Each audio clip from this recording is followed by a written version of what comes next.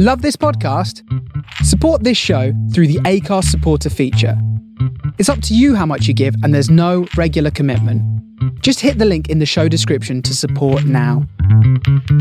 On this episode of Big Boys Don't Cry, we discuss the film The Holiday. You don't have to have seen the film to enjoy the podcast, as we talk about a bunch of other stuff, but if you do proceed, just be aware that there are plot spoilers. Enjoy.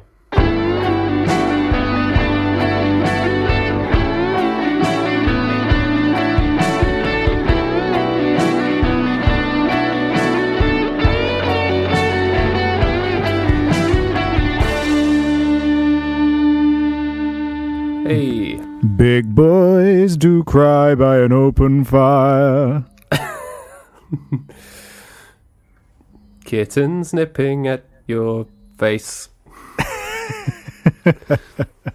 You were feeding the cat. I was feeding the cat. That's why we were slightly late. That's cool. What is she eating?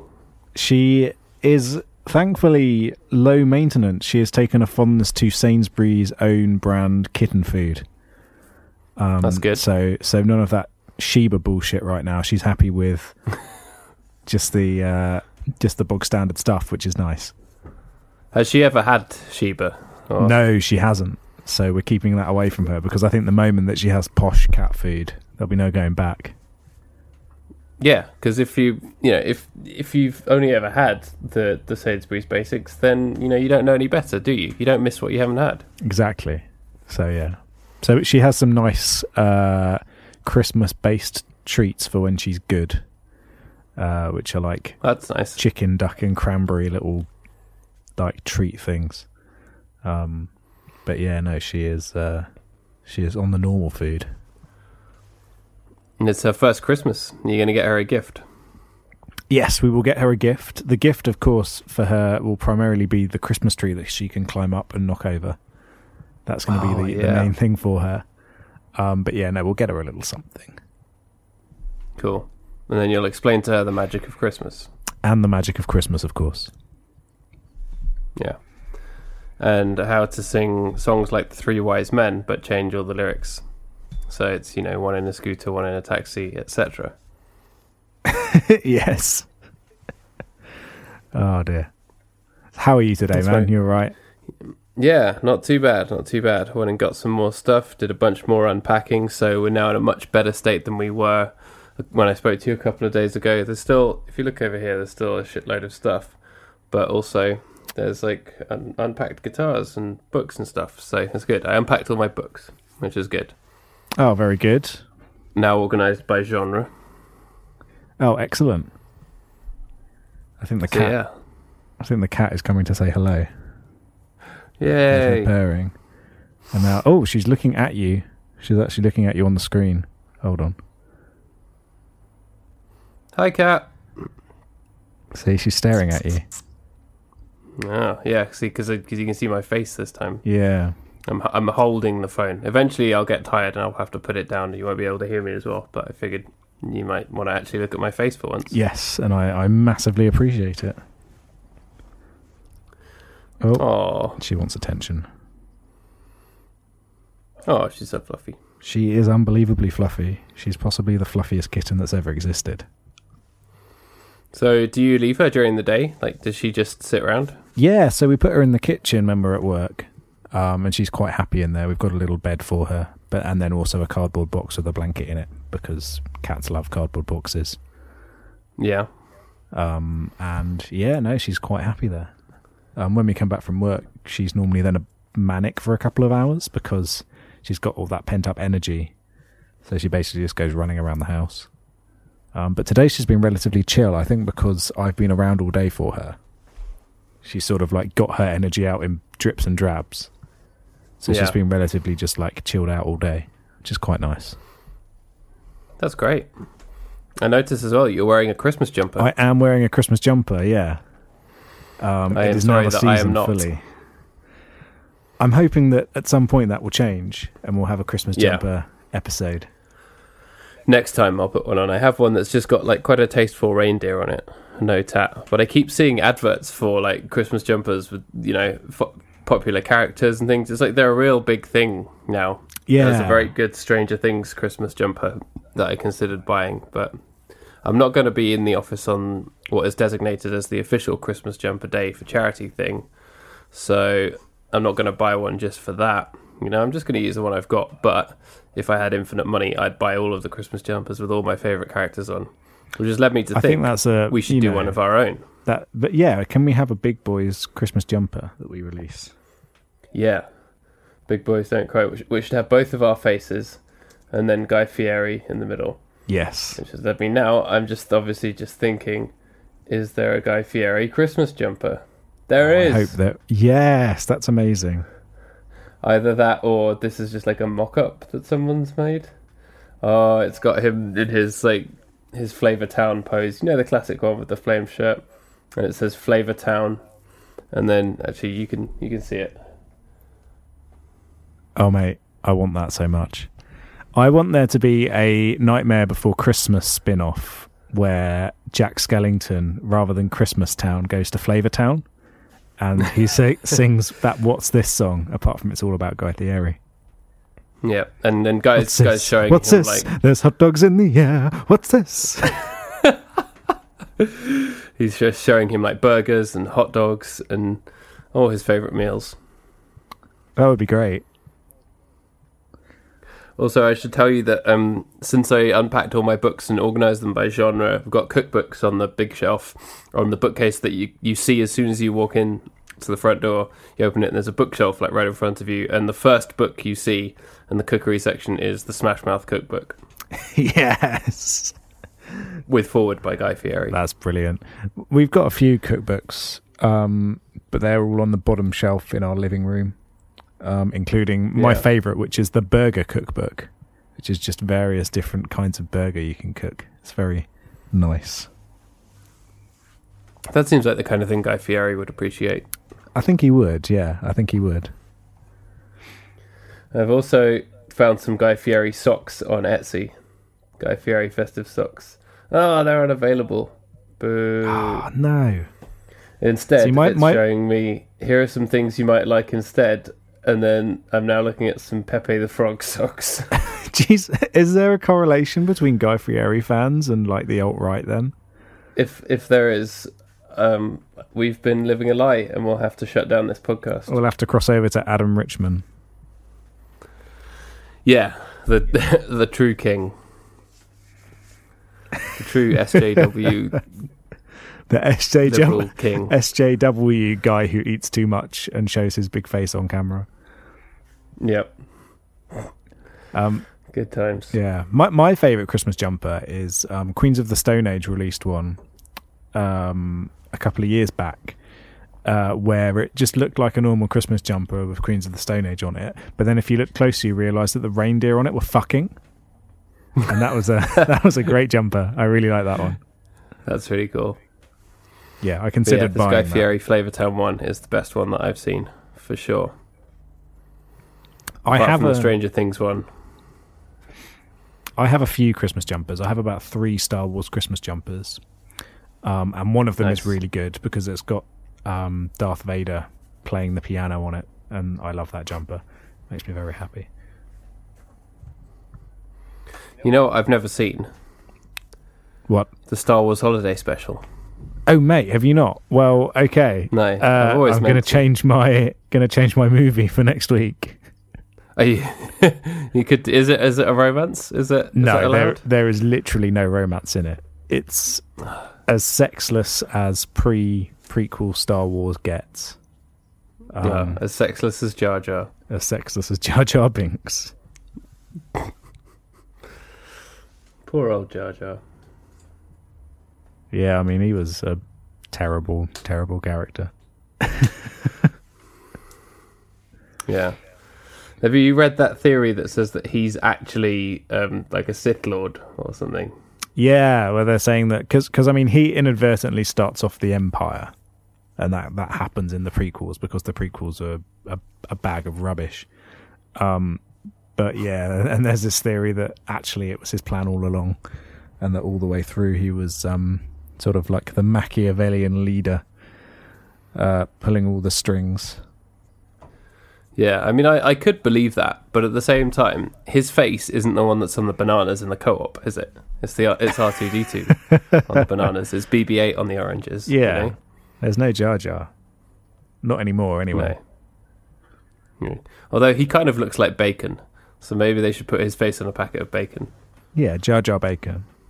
Or they're like amphibian creatures, aren't they? So maybe like frog's legs in France, packaged with Jar Jar Binks. Yeah, we don't, apart from frogs, we don't really eat amphibians, do we? No, actually, that's true. And I say we, it's only really the French, isn't it? Yeah. You don't get many people eating, like, newts. Yeah, or terrapins. A nice terrapin kebab. Terrapin casserole. That's what I'm going to serve on my... No, I'm going to roast a terrapin for Christmas as an alternative to turkey. It's the new hipster thing. Topped with marshmallow, like the sweet potato casserole. Nice. Terrapin and marshmallow. It's a great flavour combination. It's only been 2 days since we last recorded, but in that time we've managed to pack in even more film. We have indeed. The Holiday last night. Yeah. True professionalism there. Yeah. Did you watch it last night too? We watched it this morning, actually. Cool. We got up early because my folks were coming round to meet the kitten, and then, nice. And then we're just like, let's keep it fresh in the memory and watch it pretty much right before filming. Before. Do you think it made a difference watching it in the morning? Because like getting up and then watching a film, you're in a very different frame of mind to the end of the day, aren't you?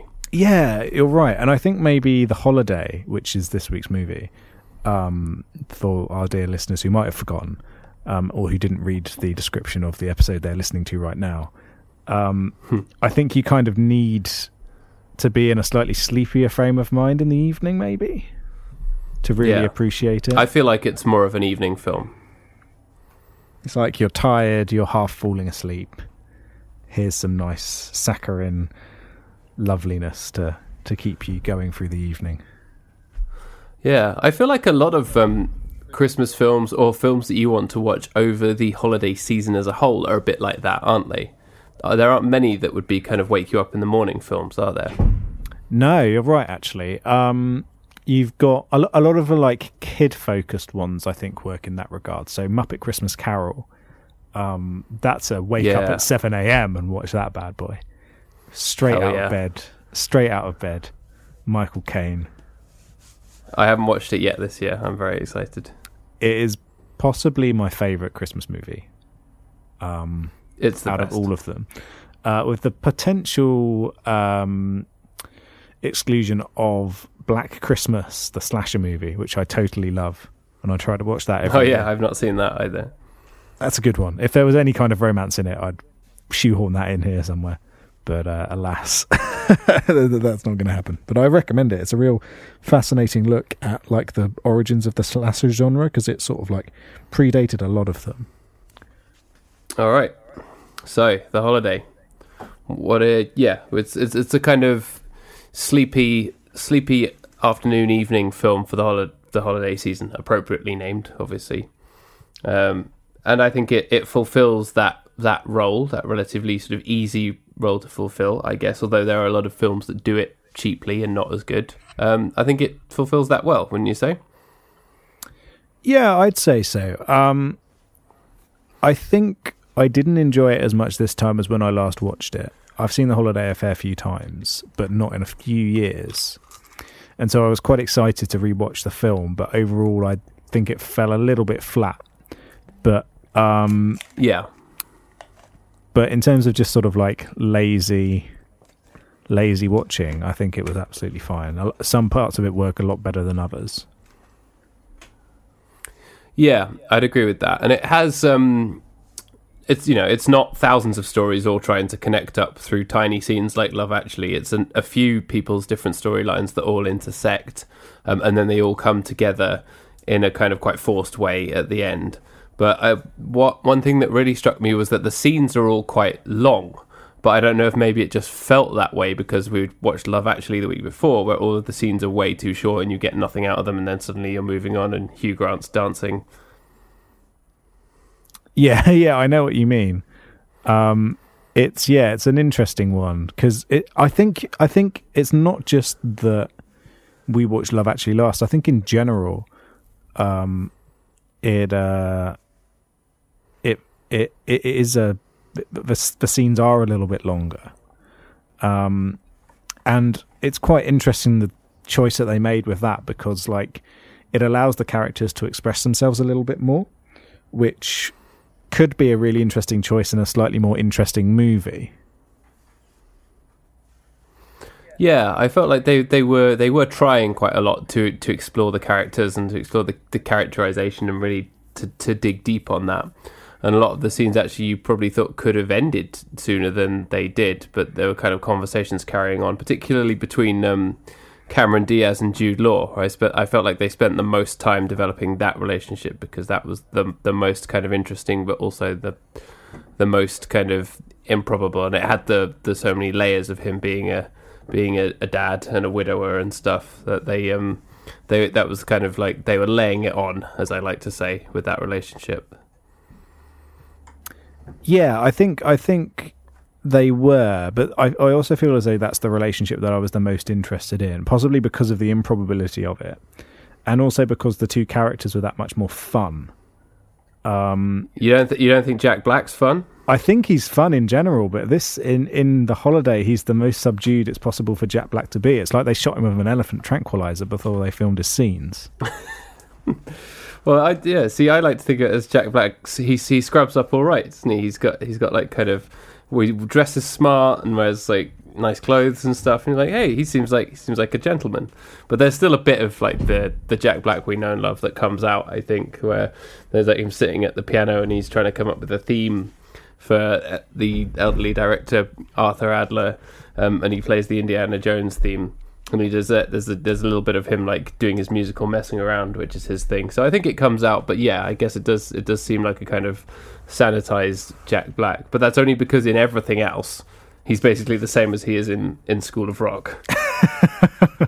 See, I wouldn't say I love Jack Black, but if Jack Black's on form in something, I really enjoy it. And like you're right, he has proved that he has chops in various movies because this came out like the year after King Kong, and like the adaptation of King Kong is much maligned, but I think it's quite an interesting take on it.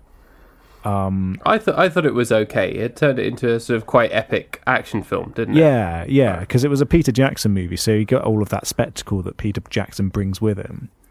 And I think they did a pretty decent job with it. There's some sort of like really horrible moments in it where like Peter Jackson even brings in his earlier experience of horror movies.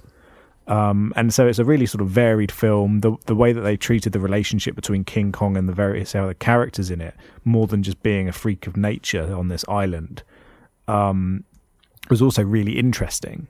So I think that movie's quite good. And in that, Jack Black he's not going around saying like, wow, I'm playing the guitar.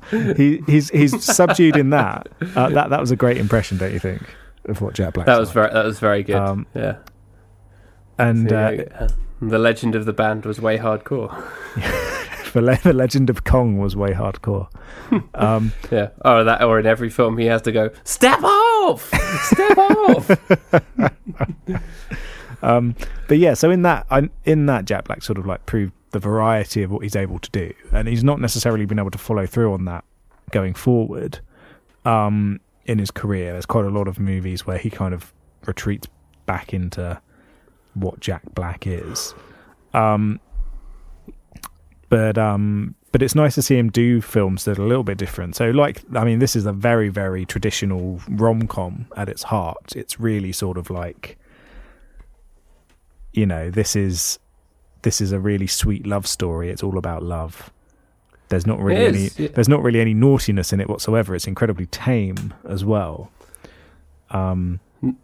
It is tame, yeah. There's nothing salacious. In fact, the most kind of salacious moment is when, and it does, in the context of the film, it really does tickle me, is when Cameron Diaz has just arrived in Surrey, in Godalming. It doesn't say that, but I know that that's where it was filmed. And she's gone out to get some food, and she's in like the little supermarket, and she's just swigging from the bottle of red wine. Yeah, that always tickles me quite a lot. Yeah, and that's what I like the most about this film is the moments like that, which generally Cameron Diaz and Jude Law bring to the film. Is like in this film, you expect there to be a lot of fish out of water elements on both sides. So someone used to the busyness of LA going to Surrey and being in a small cabin, a small cottage, and then like being stuck in a small village in like the countryside after being used to the hustle and bustle of a big city. And then conversely, you'd expect there to be lots of Kate Winslet being like, I can't handle this crazy LA place. But instead, she kind of stays. She's trying to cross over 8 lanes of traffic, and she just can't do it. And then she's stuck there forever, and that's the end of the film. Yeah. But instead, a lot of the LA scenes, it's effectively just in a gated community, and Kate Winslet being in a house, of various different sorts of house.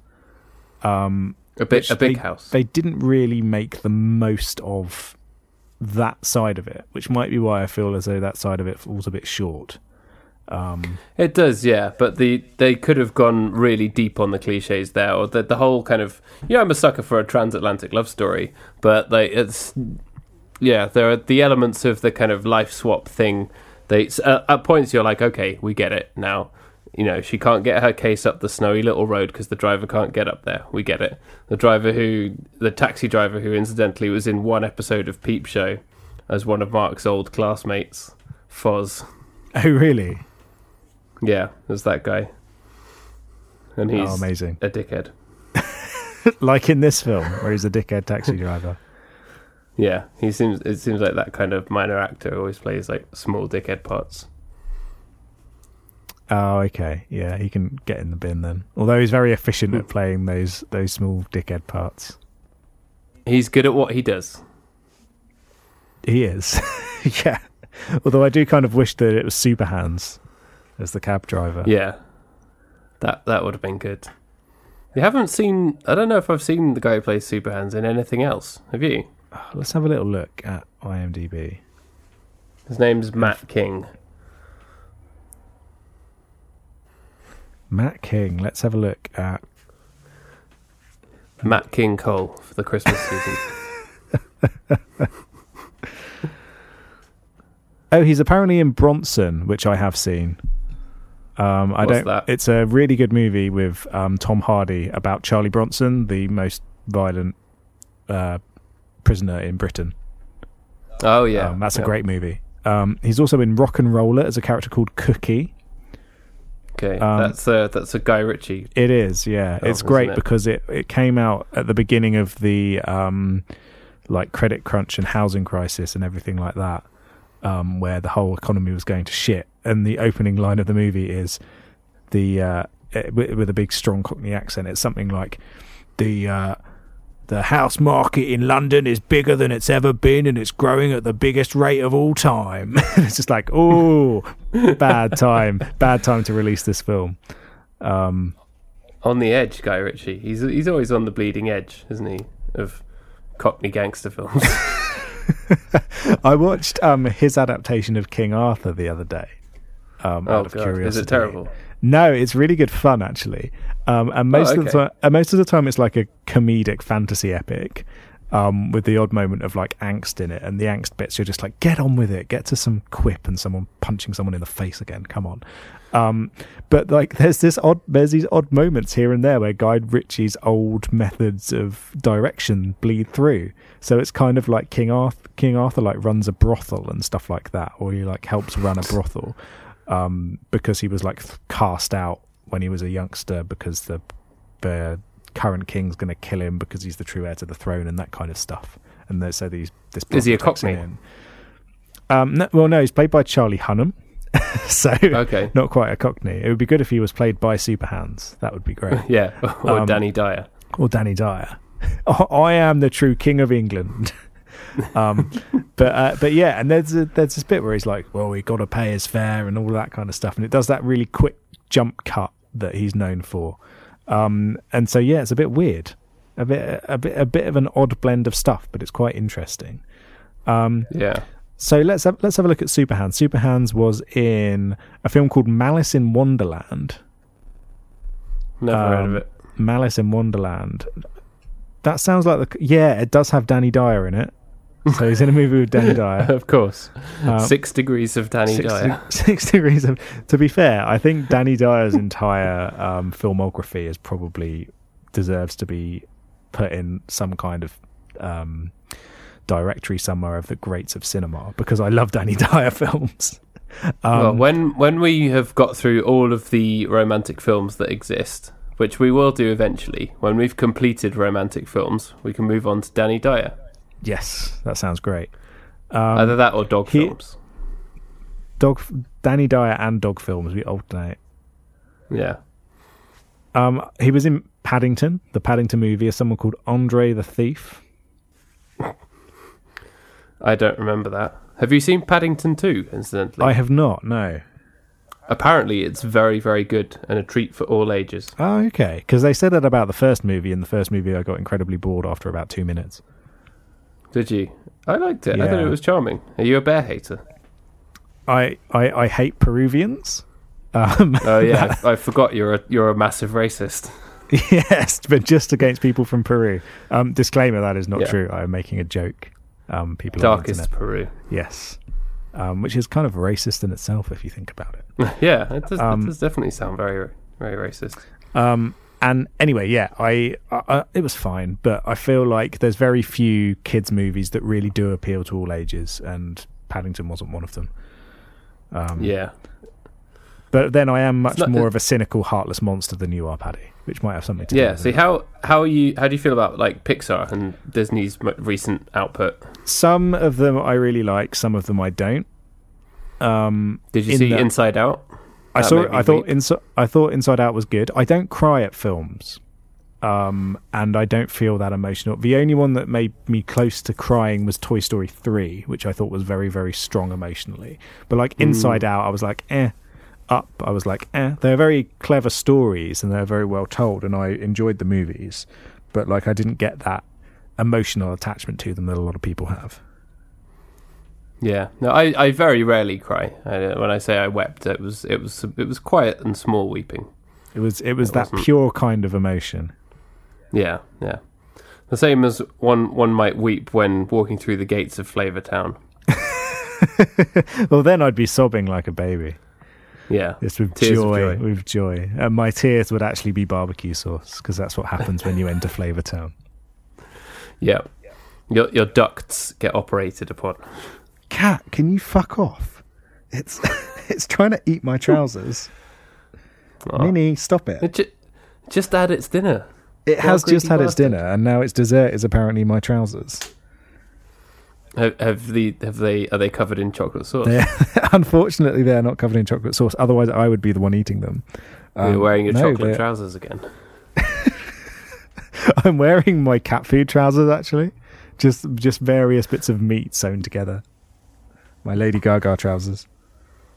Oh yeah, the meat dress. Oh, go! Stop it, cat! Stop it, you little cheeky scamp. So, how did we get onto Superhands? Because we were suggesting him as playing the taxi driver. the taxi cab man. But yeah, so I really like Cameron Diaz and Jude Law in this film. I really, really like Cameron Diaz in this film, and I really like Jude Law as well. But I think she's like the real driving force of comedy in the movie, and kind of the driving force of heart, because I feel as though the other relationship is a bit less interesting, and I think the characters are a bit less interesting. It's less interesting and a bit more forced as well, I think. Yeah. Whereas you've got it sort of comes across as a bit more obvious, and there aren't really layers to it in the way that there are In fact, what's way more interesting about Kate Winslet's storyline is the friendship she develops with old man Eli Wallach. Yeah, and I think that's quite a nice story. You don't who really was need 89 in this film. Oh, really? Wow. Yeah. He only died like a couple of years ago. He was like nearly 100. Oh, wow. Okay. But yeah, that whole plot line is really, really good. And you get this kind of like, I don't know, the ideas of legacy being brought up and things like that, which is really nice. And that friendship that they develop is really nice as well. I think it's a little bit heavy-handed the way that they actually develop it, and like there's a whole problem with the LA side of things in terms of like the storytelling about Hollywood and like the Hollywood History 101. Oh yeah. It assumes that you know nothing. Yeah, and like when Jack Black's talking about the soundtracks in the when they're in the Blockbuster, which ages the film dramatically, by the way, the fact that there's movie rental stores. As does Iris, Kate Winslet's character. She's emailing the asshole man on like some kind of BlackBerry or some kind of PDA device. Yeah. And also the fact that there's people working at the Telegraph who seem to have some kind of emotion and heart, and they're not just husks. Yeah. People who seem like normal, genuine, cool people who would never tell their readers to vote to leave the European Union and throw us into the bin. So let's, dear American listeners, because I know we've got a few, let us tell you a story about the Telegraph newspaper. The Telegraph newspaper is one of the most established broadsheets in the UK, and it used to have, even though it's a very right-wing paper, it was generally very well regarded by people across the political spectrum for the quality and integrity of its journalism. So even though it would be like, oh, okay, yeah, these guys are like massive Tories, at the very least, you'd get like the facts if you read the Telegraph. And I think that's fair to say. Yeah, for sure. However, this has all started to change recently. And a good thing to point this out is all to do with HSBC. So HSBC is a bank over here which is pretty cheeky, I think, to say the least. Breaking the law would not be in a fun way, not cheeky accurate. in a fun way. No, not cheeky in a Danny Dyer way. Cheeky in a tax evasion, helping to money launder for terrorists kind of way. And the Telegraph had a few very established investigative journalists who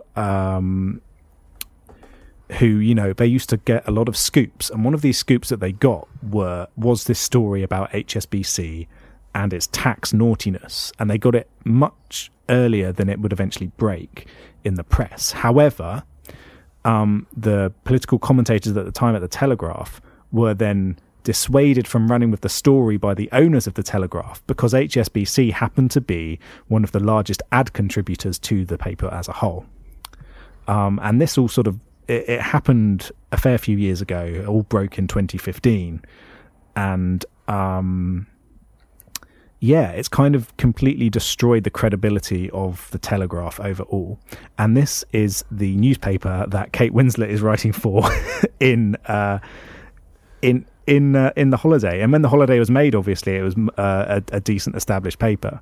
But now you watch it and you're like, oh, I wonder whether Kate Winslet was one of the people who was planning to write about HSBC and told off, or whether she was one of the people that was like, oh no, we better not lose the ad revenue. Yeah, or whether she thinks that it's fine that they employ Boris Johnson to write columns describing people as pickaninnies and using lots of other kind of incredibly colonial racist language. Yeah. Or whether she's like, actually, I work here, but I'm not comfortable with that. Yeah, it's an interesting choice of paper for what's supposed to be generally quite a sort of like nice film. But the Telegraph probably paid to be in it, though. It's probably, yeah. They used all of that HSBC money. Yeah, this is true. Used it wisely. Well done, guys. Yeah, and it's interesting because often they, especially as the scenes of her working were only really at the beginning, it didn't really have to be associated with any particular newspaper.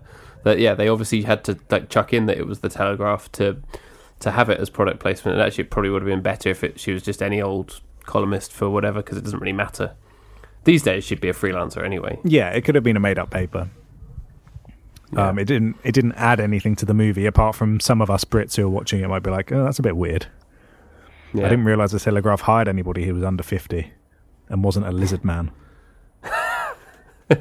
Yeah, a daily lizard graph. Now, if she was working for a paper called The Lizard Graph, that would have been quite a good one. Yeah, but it's played completely straight. Like, it's just on the logo on the wall, and that's it. Yeah. They don't go into it. Yeah, it's just there. The script doesn't change whatsoever. It's just the logo, and that's it. And that's the only notifier that she's working for the evil lizard overlords for their propaganda machine. Although maybe if you bought the special DVD edition of The Holiday, it would have had like a hologram on the front, and you turn it like in one direction, and the words change so it says The Holiday. It's like a conspiracy. It's a conspiracy thing. Oh, that would be great, mate. Why has this not happened? Well, maybe it has, and we don't know. It's because that's the lizard conspiracy, isn't it? They're quite good at hiding themselves. True, yeah. Almost as if they were chameleons. Dun, dun, dun. But yeah, she writes for the Telegraph and lives in a lovely little cottage in Surrey. And they're always talking about how small her house is, especially when she's discussing it with Cameron Diaz in LA. And yeah, okay, her house is massive. Kate Winslet's house is still actually really bloody nice. Yeah, they're like, oh, it's such a small little cottage. It's like, nah, mate, that's a beautiful, beautiful house, and it's quite a decent size. I would love to live in that. Yeah, kind of house. it would be ideal, that kind of cottage. It's like the perfect with a house. dog. With that specific dog, a very cute dog. I think it's a Norfolk Terrier. Yeah, I think so. Something like that. And it's not discussed in the when they're talking about like house sharing and stuff. It's not discussed. It's just Cameron Diaz shows up and it's there, and you're like, who was looking after this dog while they were flying across the Atlantic? That's what I want to know. Well, I think the idea was that Cameron Diaz only turned up a couple of hours after Kate Winslet left, so the dog wasn't on its own for a day or anything. It was just a few hour difference. At least that's what I hope, anyway. Well, the dog didn't seem to mind, I guess. But there's a long-running theme in this movie about who's looking after things when the romance is happening, because Jude Law has 2 kids, which is kept a secret for plot reasons, so that you can get a reveal that the women that he's speaking to on the phone are actually his daughters. But like Jude Law spends a lot of time either at work or having sex with Cameron Diaz in this film. And it's like... Or getting pissed in the local pub. Or getting pissed down the pub, or seeing his friends down the pub. And you kind of wonder who's looking after his daughters when all of this is going on. Are they in the pub with him? Are they just self-sufficient? Did he do a David Cameron and leave them in the pub? Yeah, maybe he does that. Yeah. Or maybe they work at the pub for work experience. Yeah. And they're just perpetually in the pub. But yeah, so I was wondering this when the film was going on. Like, what's happened to his daughters when he's off doing other things? Yeah. But I think that the phone calls and stuff do they're dropping hints about how his life, and you're like, is it going to turn out that he's married or whatever? And then obviously it turns out he's a widower. You're like, oh, that is just kind of laying it on as that one extra level. He could have just been divorced. You know? Yeah, he could have been. But this movie is pretty much drenched in schmaltz. That's this movie's version of randomly throwing in a spina bifida. Yes. My wife is dead, so there is no cure. Yeah.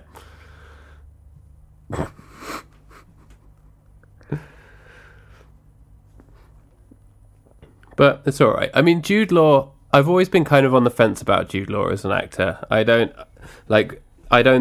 think that he's incredibly handsome, as people often seem to do, or that you're supposed to. It seems like you're supposed to think that he's an incredibly handsome and sexy guy, and this film lays that on as well, because as soon as he shows up at the door, she like has to go to the mirror and check her makeup and stuff because he's so handsome and sexy. And I've never been that sure about him, but in this one he gives a decent performance, and it's believable and charming enough, even if he does have a bum chin.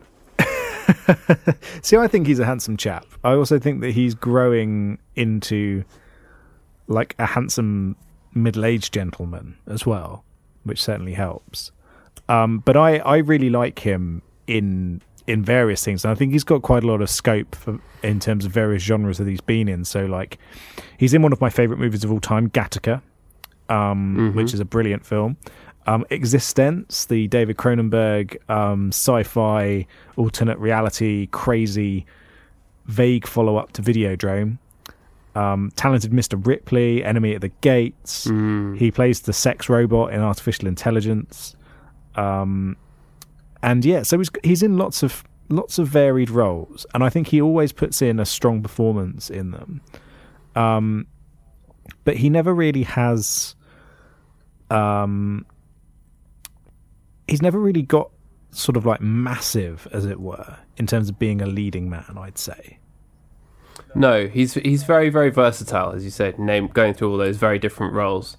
But yeah, he's not necessarily a kind of like a massive.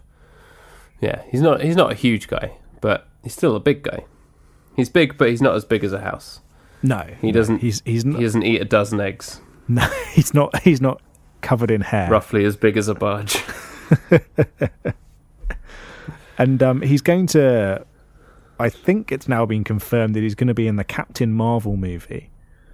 The cool. Brie Larson led Captain Marvel movie. She's great. Which will be cool. And he's playing young Dumbledore in the new Fantastic Beasts. Yes, yeah. It's a shame that movie also stars a ball bag. Yeah, everyone's favourite pirate scrotum. Johnny Schlepp. Johnny. And it's a shame because they had Colin Farrell as Grindelwald in the last movie, and then they threw in a face change. It's like, you could have just kept Colin Farrell, who was great in that film. His performance was very good. He was awesome in Fantastic Beasts. But there's any number of people. You know who they should really have gotten? They should have got Tommy Wiseau. He'd have been the best at that. That would have been great. I mean, he's essentially a dark wizard already. He's the dark wizard of my heart. Yeah. But no, they didn't. But yeah, I'm looking forward to seeing Jude Law in that role, for sure. So, Tommy Wiseau, his IMDb page has now been updated to say that he was born in Poznan, Poland. So, has this confirmed? Has he now revealed where he was born and his age? I don't know, because in the Disaster Artist, you know that like Greg knows some of his life, and it talks about some of his life where he came from an Eastern Bloc country and was born in the the 50s or 60s. But yeah, that's as much as you know. But then he also has a driving license that says he's 32 years old that he's using for official purposes. At the time of the filming of The Room, he was supposedly 32, but I think he's much older. I think so, yeah. Well, IMDb claims that it was 1955 that he was born, but I don't know. But IMDb can't be edited by anybody, can it? No, it's not. It's not like your Wikipedia's. No, I wonder. Interesting, but it doesn't does it cite its sources? Let's have a little look.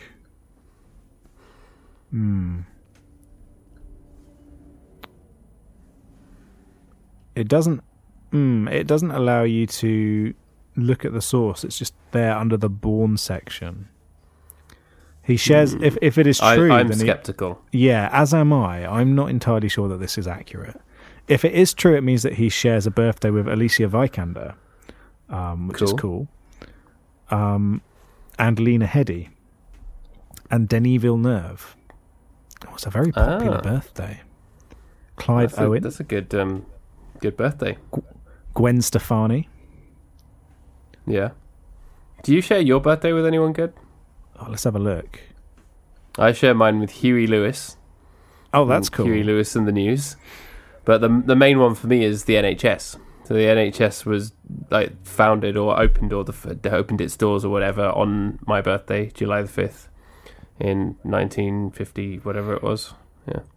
Oh, that's really cool. Yeah. So whenever that rolls around, people are always on Twitter on my birthday being like, big up the NHS. I'm like, yeah. Oh, that is pretty awesome. So I was born on the same day as Claudius, the Roman emperor. That's pretty good. Cool. Let's go to IMDb. So Jason Momoa shares my birthday. I mean, that's pretty awesome. John Carroll Lynch as well. I'm happy with that. Damien Bashir. Sam Mendes. He directed Away We Go, which we talked about on this podcast before. But then also, didn't he do the last 2 Bond films? He did, yeah. Neither of which I've seen, but which, based on the names alone, I can tell you are total horseshit. No, one of them is the best Bond movie made. Skyfall. Yeah, Skyfall is legitimately the best Bond movie. Anyone who says otherwise is a fucking idiot. I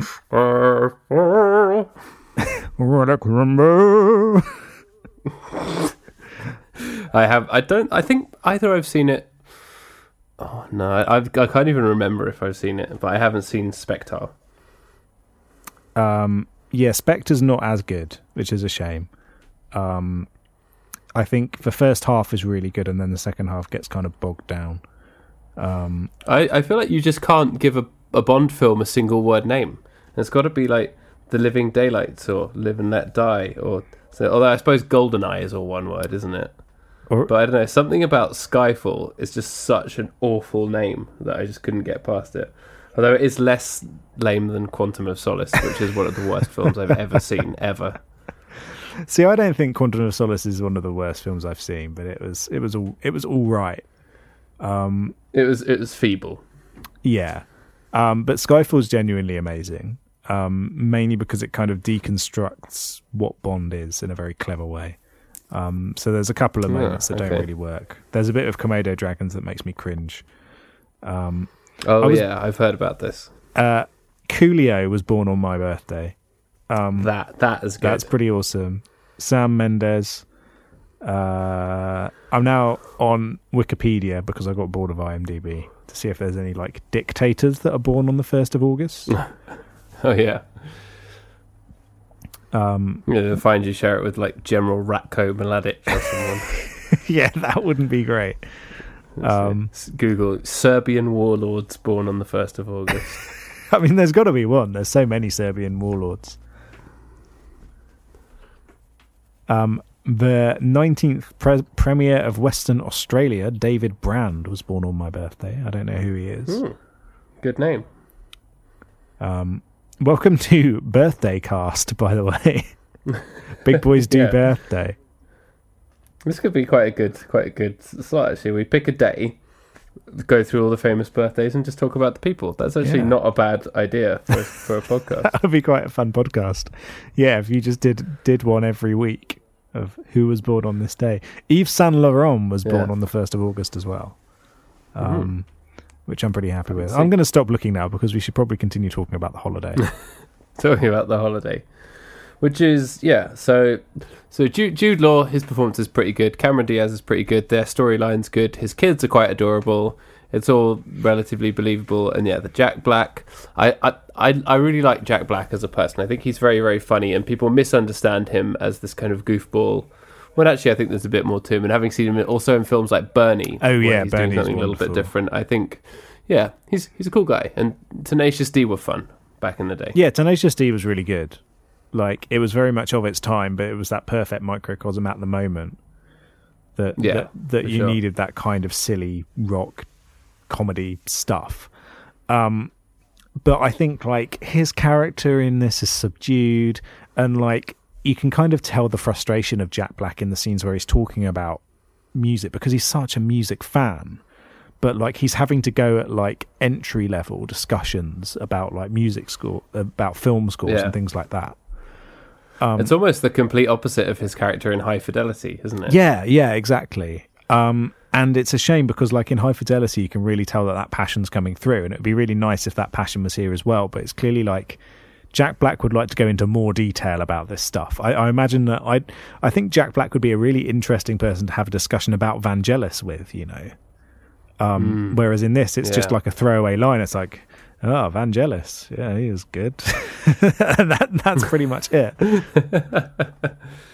Yeah, but I do, when Jack Black sees his girlfriend walking past with the other guy and goes outside, and it's just it's silent, and you can just see him like going to her, what the fuck, but you don't get to hear what he's saying. I felt like that was quite effective, and I felt very sad for him in that moment.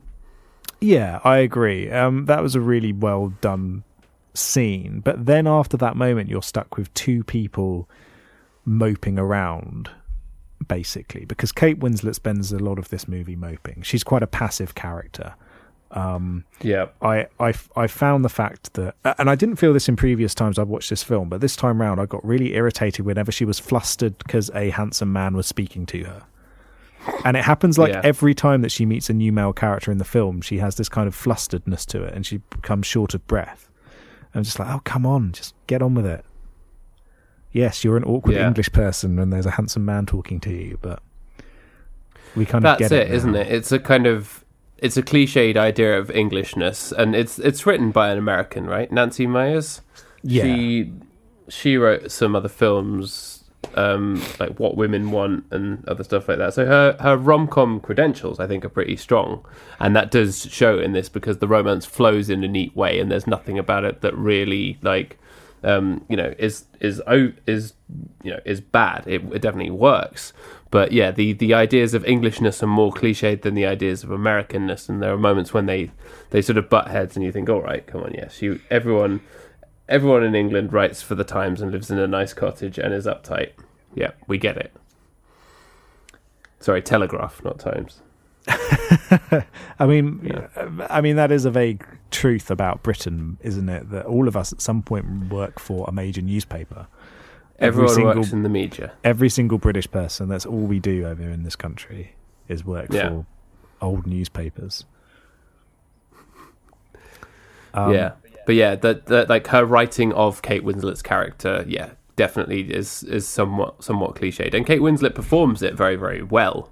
So you almost don't begrudge it to her because she's a great actress. But it's just a little bit. Yeah, whereas like the people in this film are damaged in various different ways, and like it's kind of all glossed over by the very sweet idea of love that this film portrays. But like at least with Cameron Diaz and Jude Law, you get both the highs and the lows of that problem of intimacy, which I think is quite interesting, the way that they do that, where at certain points they're like, oh, this is great because it's just going to be like you're going to be over on the other side of the world in a few days' time, so it doesn't matter if we get close because we both know there's this finite end to it. Whereas and then that itself brings up its own problems eventually, which is very interesting the way that they do that. Whereas with Kate Winslet and Jack Black, it's much more sort of like, why do I fall for bad men / why do I fall for the bad girls? And it's like, I don't care. I don't care about this. Just like get together and be happy. I'm done with your moping around. That's a much more tired trope, isn't it? The idea of falling for the bad people.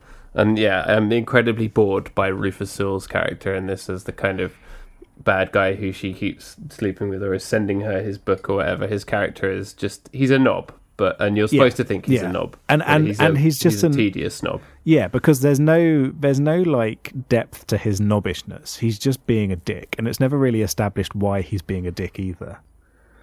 No, and it's just like, I don't really care. And like, I really like Rufus Sewell.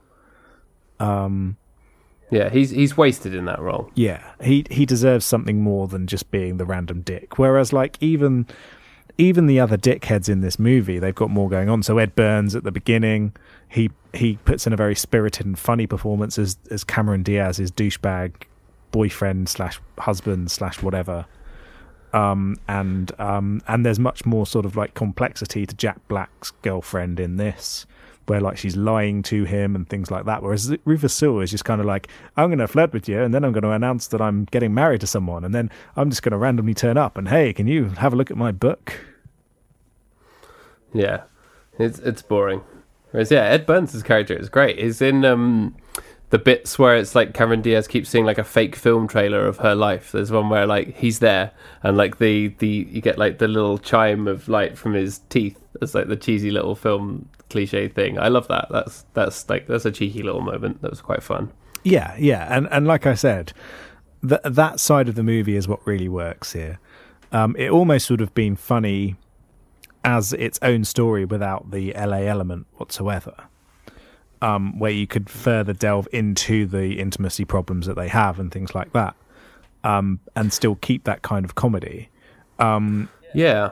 It'd be interesting. I mean, I think some of Nancy Meyers' other films are kind of more overtly funny, but yeah, the moments like that show you that she's capable of writing things that are genuinely very, very funny. But this film, instead of focusing on that, gets bogged down in the tedious tropes of falling for the bad girl and dickhead and stuff. But it's rescued by the charmingness of the characters and the depth of Jude Law and Cameron Diaz's relationship, and the relationship with Eli Wallach as well, which is very, very charming, and especially when he gets his kind of celebration evening thing that she's put on. That is like a really nice and touching moment, I think.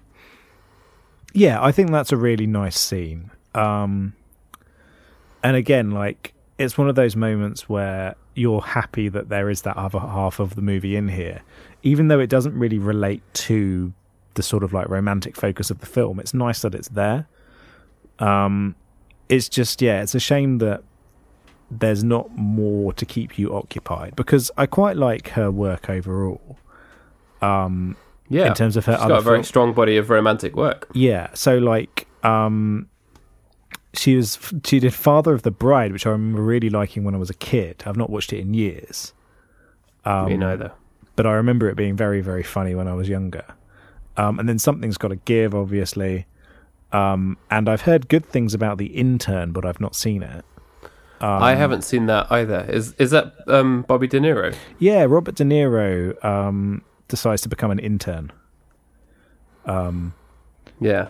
And I've heard good things from people who've seen it. I'm not sure how well it did, but the people who went to go see it said that it was actually much better than they were expecting. Well, as we discussed on last week's episode, he's gotten to the point where he doesn't give a fuck and he can do whatever he likes. So probably his performance in this is good. Yeah, that's what I'd be thinking anyway. I've heard good things about it. Pre-Dirty Grandpa, anyway. Mate, what are you talking about? Dirty Grandpa is the greatest movie of all time. Yeah. After The Room. Obviously. After The Room, obviously, which is legitimately the greatest movie of all time. Yeah. It goes The Room, Dirty Grandpa, and then The Bridges of Madison County. Oh, for sure. What did you think of the random voiceover at the beginning of the film? That felt kind of tropey. Yeah, or that like maybe it's it sets the expectation that there's going to be more of it, and that it's going to be all about her character and her character's story, but actually it's not about her at all. Really, you end up focusing much more on the Cameron Diaz and Jude Law story. So you wanted a bit more of that. It felt a bit more kind of Love Actually, Richard Curtis creeping on people in airports kind of vibe to it. And it was so for the opening it was fine, but then when it didn't reappear, you're like, okay, well, wasn't really necessary. Yeah, I mean, you could have just focused instead on about a minute of reading over emails from the Telegraph where the senior management there was saying, don't run this story about this bank, even though they are basically money laundering for terrorists. Instead, or like several hundred pages of emails between one of the writers and one of the directors about whether the word pickaninnies is racist or not. That's a really good way to start off your romantic comedy. Yeah, it would have been more interesting anyway.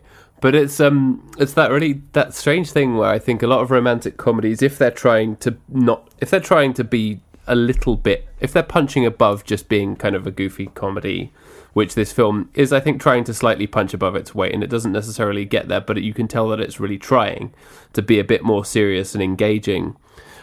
They always try and feel like they have to be saying something about love, rather than just literally being a will they, won't they love story that comes off in one way or another. And it's always like, is this the one where at the beginning she says, "I've heard that everything I've ever heard about love has turned out to be true."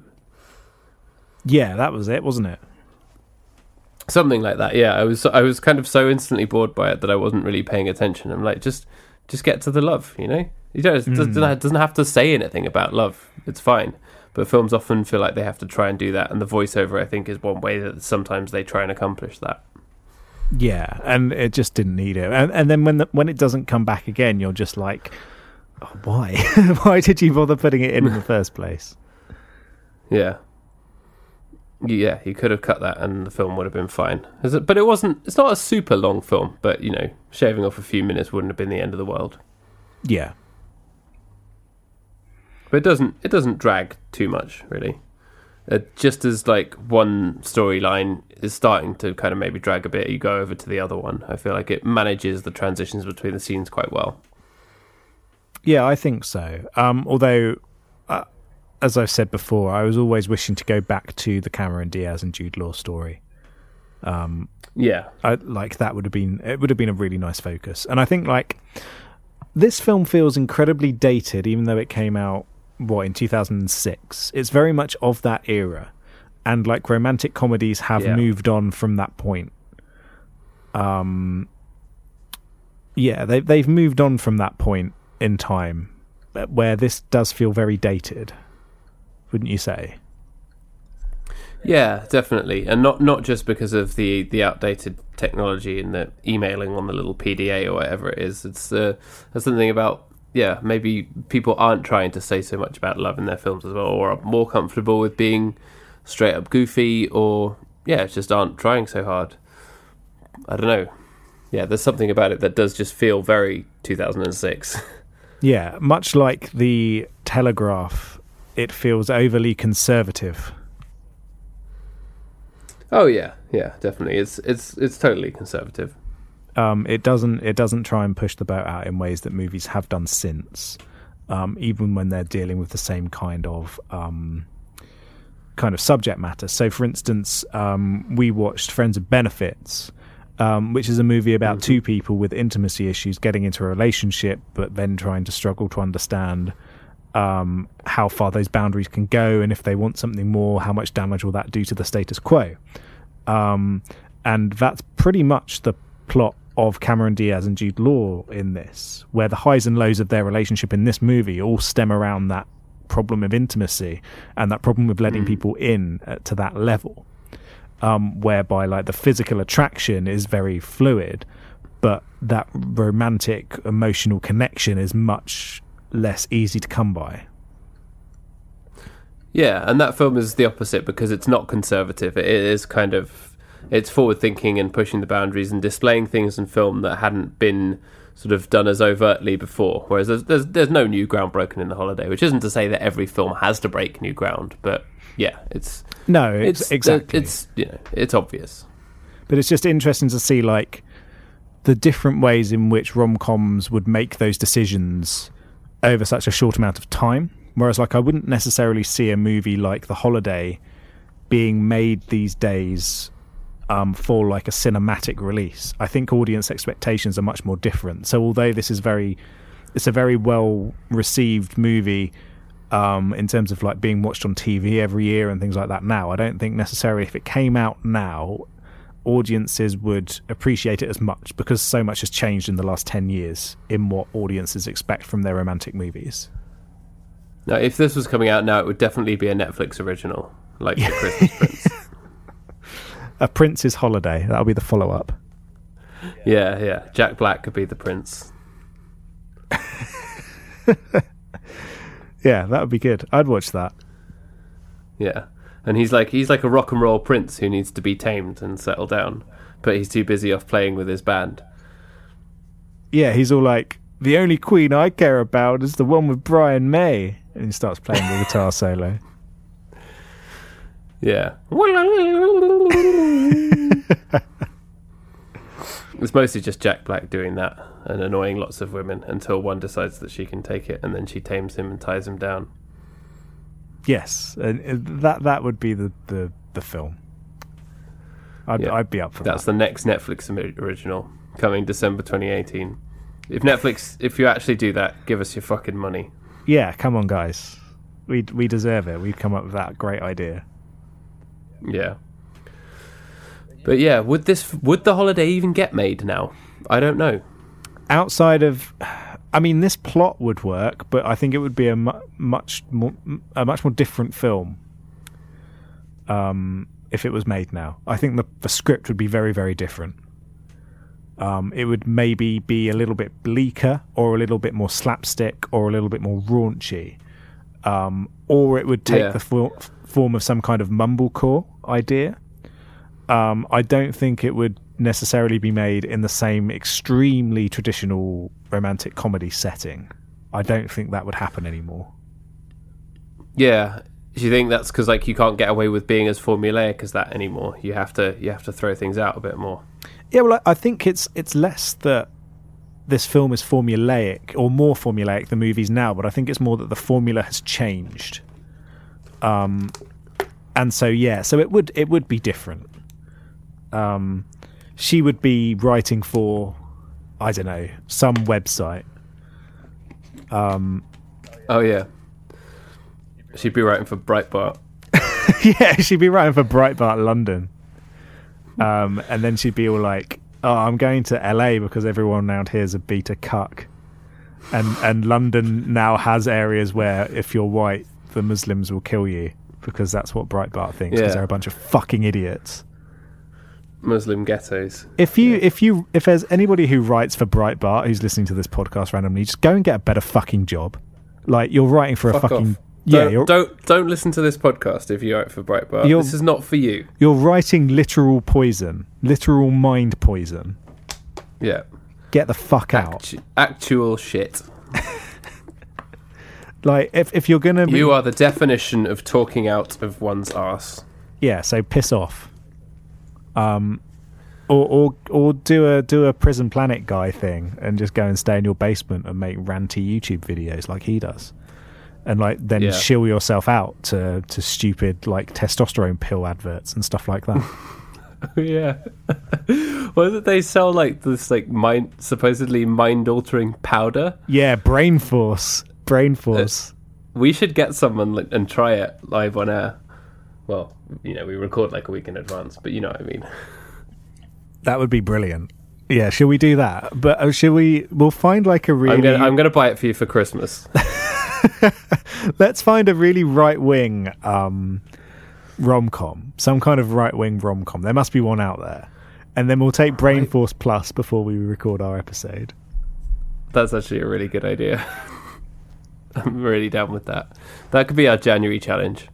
Because I don't know that within the scope of Christmas rom-coms there are any that you could describe as right-wing. Although I guess maybe it depends on your opinion. I haven't seen Elf. Is there actually a secret Breitbart plotline?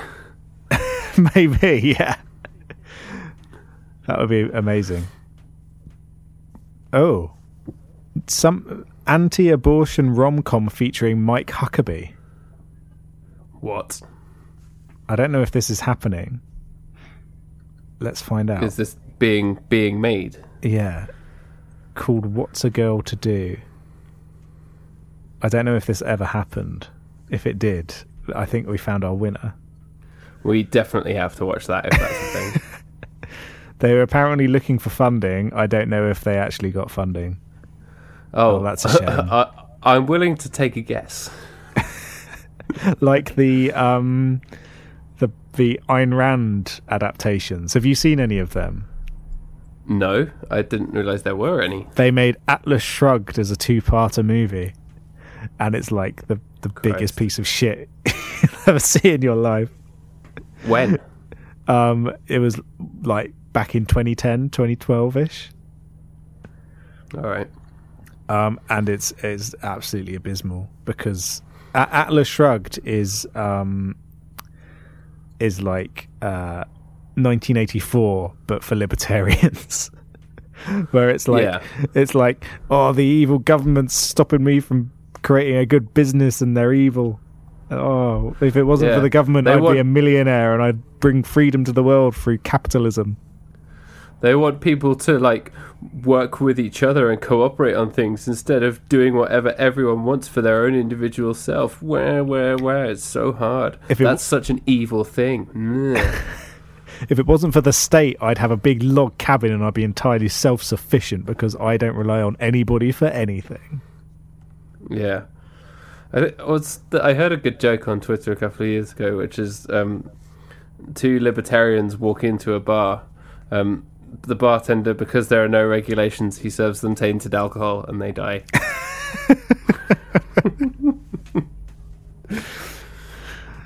Two libertarians. There might have been an extra line that made it even more funny, but that's funny enough as it is.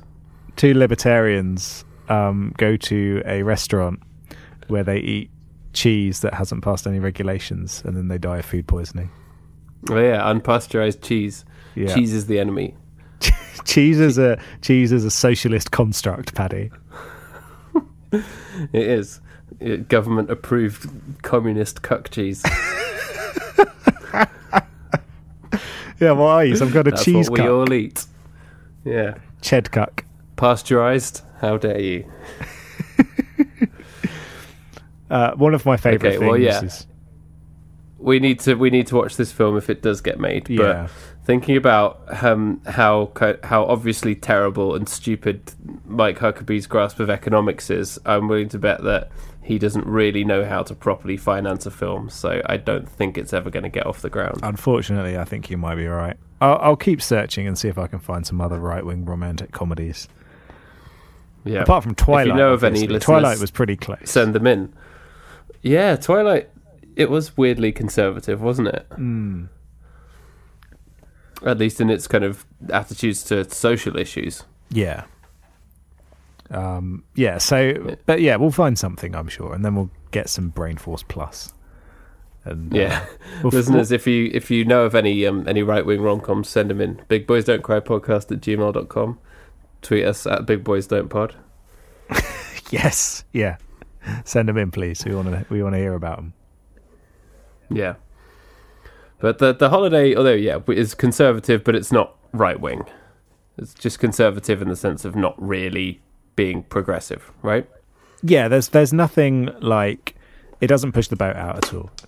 Small C conservative in terms of its filmmaking and its plot. But it's a fine watch. It's comforting. It's like that old jumper that you've got lying around that you wear when you're sick. Yeah. You could throw up on it. Yeah. Yeah, it's like the film equivalent of like a nice bowl of chicken soup when you've got a cold. Yeah. It's comforting. You know, at this time of year, it's one of those just easy films you could whack on, you know, and be vaguely entertained by of and Eve, which we said about Love actually as well, but it's less goofy than that and slightly more engaging, I think, in a way. And there's nothing that's like at all problematic about it, really, is there? Apart from the Telegraph, obviously. Yeah, that's the only thing. It's fine. It's a fine film. It's hard to get excited about the holiday, but also it's hard to hate it. Yeah, it'd be unfair to hate on it, I think. Yeah, for sure. So, you know, if you like your romantic films like us, it's a good one for this time of year. Yeah.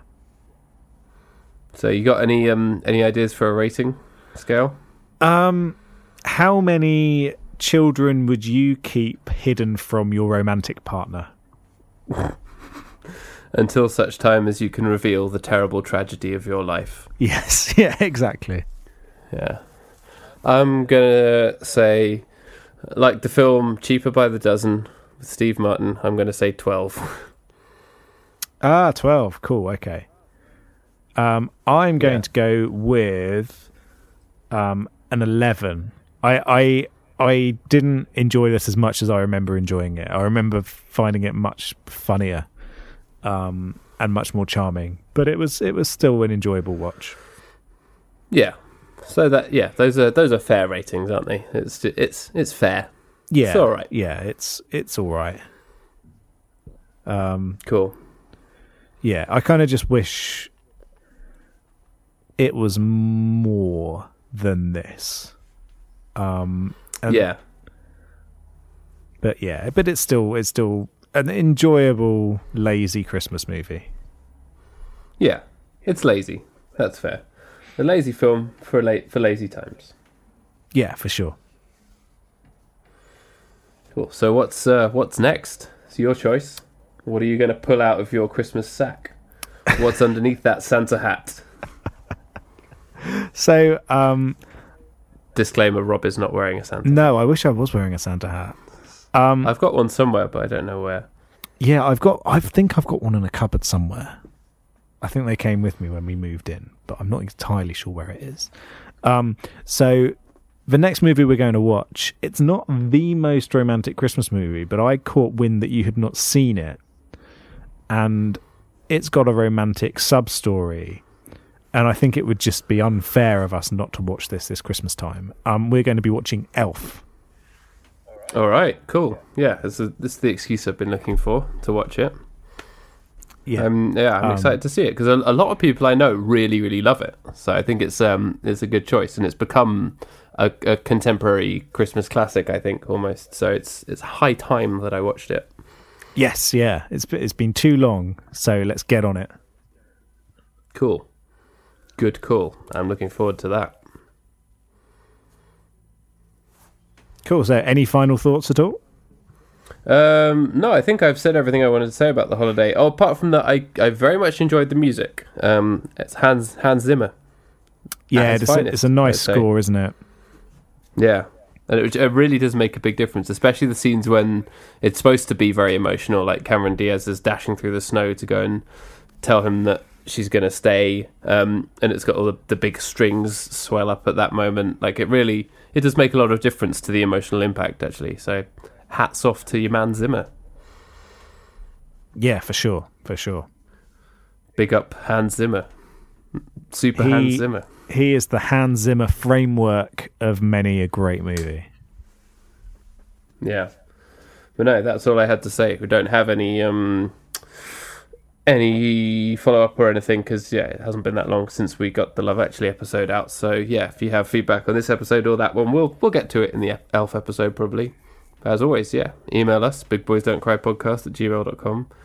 Tweet us at bigboysdon'tpod. The most important thing right now is that we find out about right-wing rom-coms, obviously. So that'd be a Christmas gift from you to us, if you could find some of those for us. Yeah, send them in, please. Be much appreciated. Because there's nothing more festive than libertarianism. I think you'll find, Paddy, that holidays are a government-sanctioned waste of time and a conspiracy against the hard-working capitalist American. This is true. Why are they trying to stop me from working? I want to work 365 days a year, and I don't have the freedom to do that. I'm oppressed. It's real oppression. The most oppressed people in the world because you have to not work every day. Yeah. This is bullshit. I did not holiday. I did not. Oh, hi, Ein. Oh, good times. All right. Well, we'll be back next week to talk about Elf. All right. Bye-bye. Bye-bye.